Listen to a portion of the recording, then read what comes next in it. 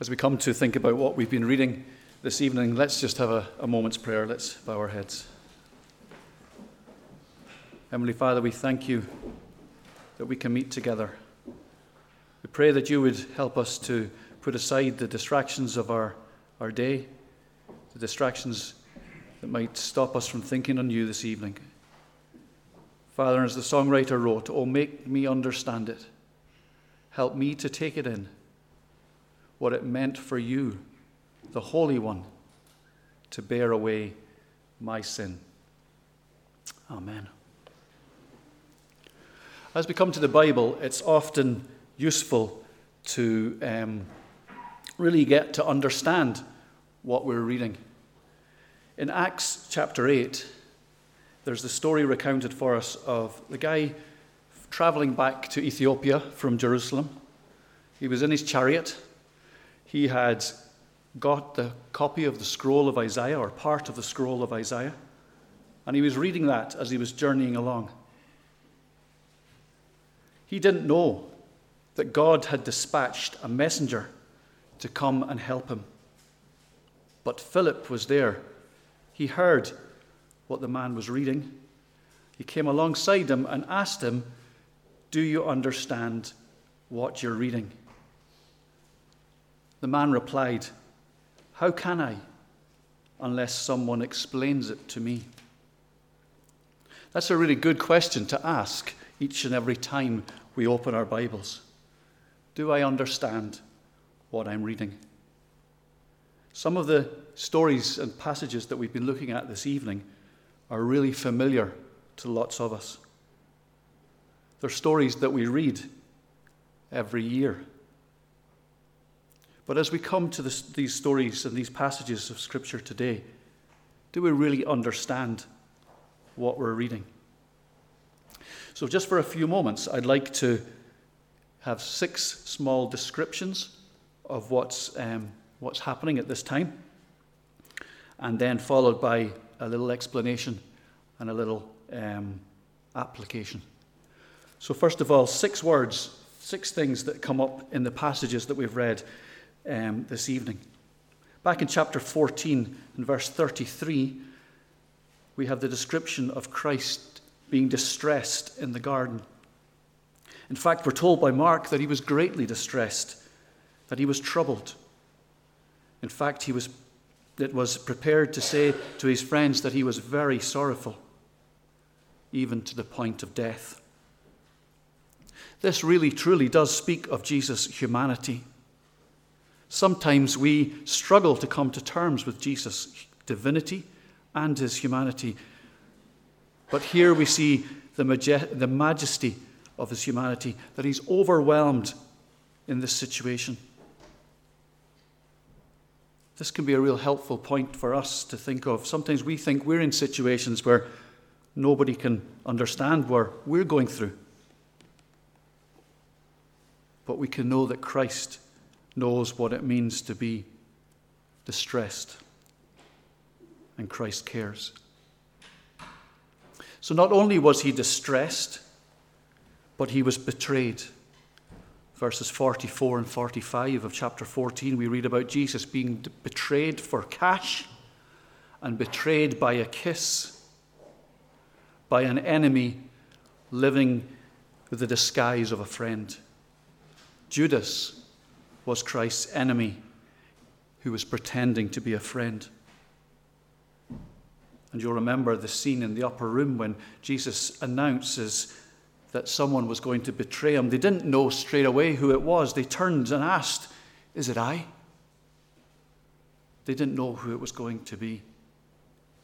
It is possible to go through the motions of being involved in Christianity, appearing in all intents and purposes to be a friend of Jesus, but really in our hearts not to be. Jesus was distressed. He was betrayed. And in verses 66 to 72, we see he was denied. There's a real tragedy here that Peter, the self-appointed spokesperson for the disciples, and the person who got most of the questions right and lots of questions wrong, It's like his whole life collapses like a house of cards when he's asked in the courtyard by a girl, a young girl, "Aren't you a Nazarene? Don't you know Jesus? Weren't you with him?" "No, no, no," says Peter.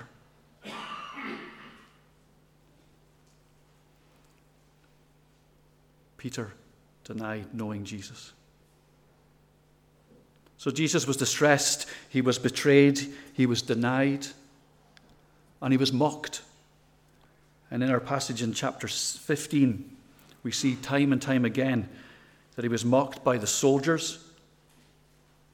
They put a crown of thorns on his head. They saluted him. They struck him.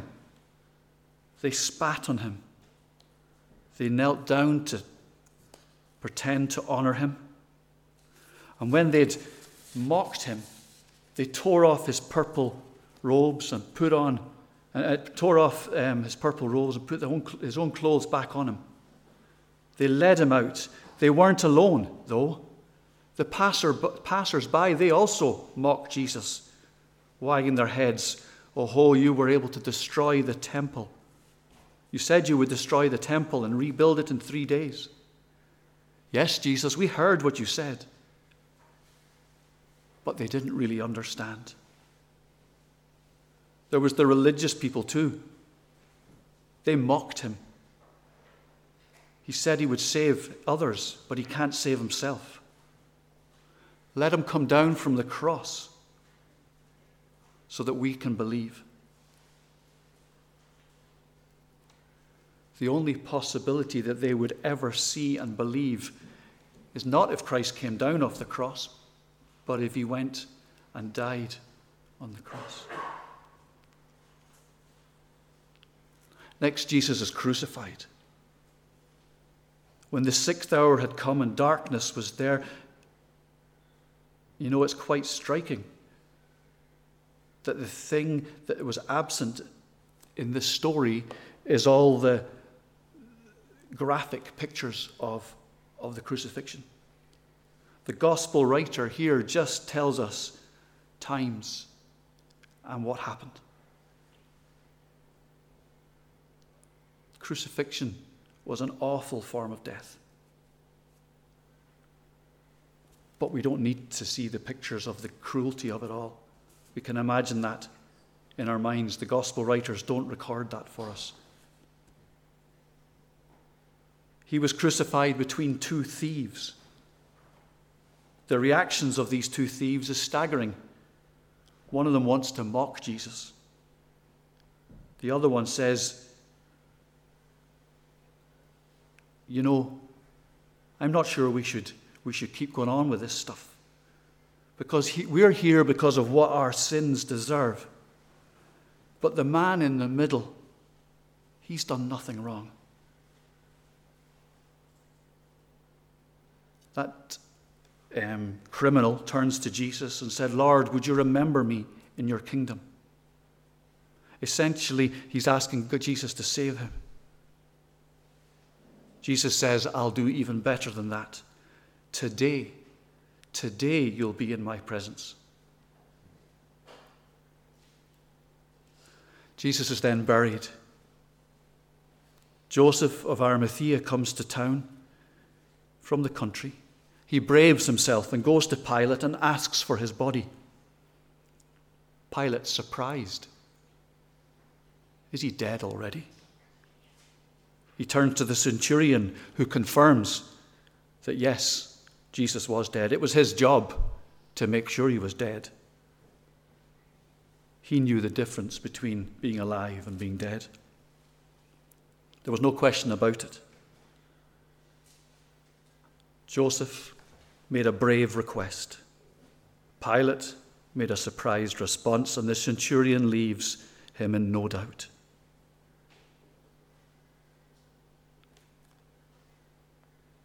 So there is a very brief summary of some of the things that happened to Jesus over that day. But do we understand what we're reading.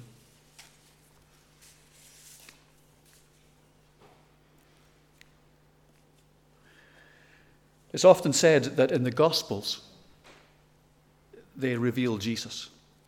The Acts of the Apostles, they tell us about Jesus being preached. And in the epistles, we hear about Jesus being explained.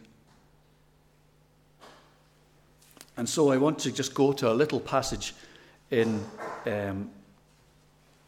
Romans chapter 4. Just one little sentence of Paul's in Romans chapter 4 that sums up exactly what's been happening here. Romans chapter 4, verse 25. And he was delivered over to death for our sins, and he was raised to life for our justification. He was delivered up to atone for our sins. The sinless one dies in the sinner's place, and he was raised for our justification. In the letter to the Romans, Paul is explaining the gospel. Basically, that's what the whole letter is about. And in this particular chapter, he's been using the example of Abraham to help them see that it's not by what we do that we're justified and saved. It's by what has been done for us. It's by faith. Abraham, many, many, many years before, had met with God, and God had promised him that even though he was 100 years old, God said he was going to make him a father of many people. I'm going to make you a father of a great nation. Okay. But he believed him. God took him out and showed him the stars in the sky and said, can you number them all? And he told him that his offspring were going to be as vast as the stars in the sky. So Paul says now in Romans chapter 4, how was Abraham put right with God? Was it because of something he did, or was it because he had faith and trusted in God? It wasn't because he had been circumcised that he was made right with God. It was that came after. That sign came after. It was back in Genesis chapter 15 when we see that Abraham was made right with God because he trusted, and it was counted to him as righteousness because he trusted that God would keep his promise. Religion asks us, how is it possible for humanity to relate to divinity? Or how, in Christian terms, we want to know, how is it possible for sinful man and woman to be brought right with God? Our first reaction is often to see what we can do. What is it that I can do to make myself right with God? But we need to go back to our 6 description points of Jesus. He was distressed. He was betrayed, denied, mocked, crucified, buried. Why did he do that if there was anything we could do to be right with God? Jesus didn't die as an example for us to follow. He died as a substitute for us. And that's the point that Paul is trying to make here in this passage. And he sums it up with that last little sentence. He was delivered up for our trespasses and raised for our justification. So when we think of what Jesus has done, distressed, betrayed, denied, mocked, crucified, and buried, do we understand what we're reading? Jesus was delivered up for our trespasses. And on Easter Sunday, he was raised so that we could be right with God.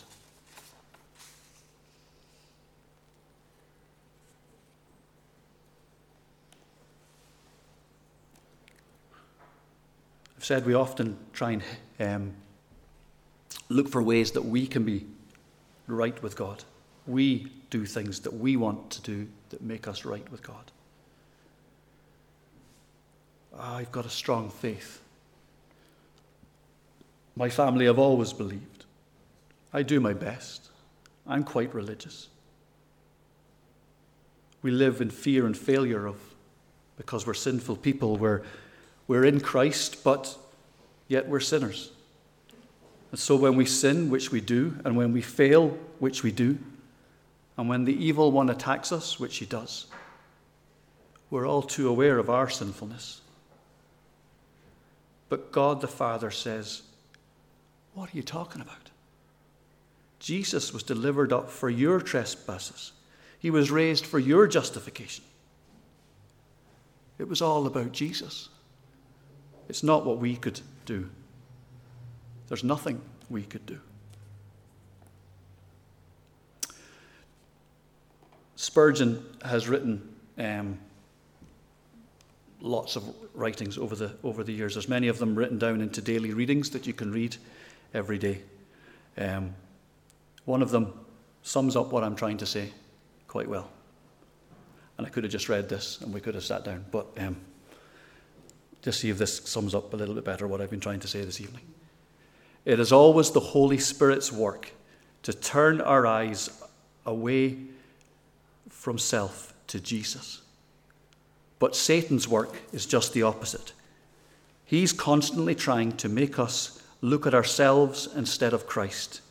And so he insinuates, your sins are too great for pardon. You have no faith. You don't repent enough. You will never be able to continue to the end. You do not have the joy of his children. You have such a wavering hold on Jesus. All these are thoughts about self, and we will never find comfort or assurance by looking within. But the Holy Spirit turns our eyes entirely away from self. He tells us that we are nothing, but that Christ is everything. Remember, therefore, it is not the hold of Christ that saves you. It's Christ. It is not your instruments. It is Christ's blood and merit. Therefore, do not look so much at your hand with which you are grasping Christ, but look to Christ. Do not look at your hope, but to Christ, the source of your hope. Do not look to your faith, but to Jesus, the founder and perfecter of your faith. We will never find happiness by looking at our prayers, our deeds, our feelings. It is what Jesus is, not what we are, that gives us rest to our souls. If we are to overcome Satan, we have peace with God. It must be by looking to Jesus, keeping your eyes simply on him.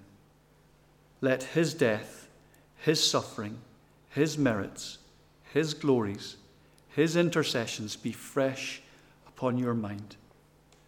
When you wake in the morning, look to him. When you lie down at night, look to him. Do not let your hopes or fears come between you and Jesus. Follow hard after him, and he will never fail you. Let's pray.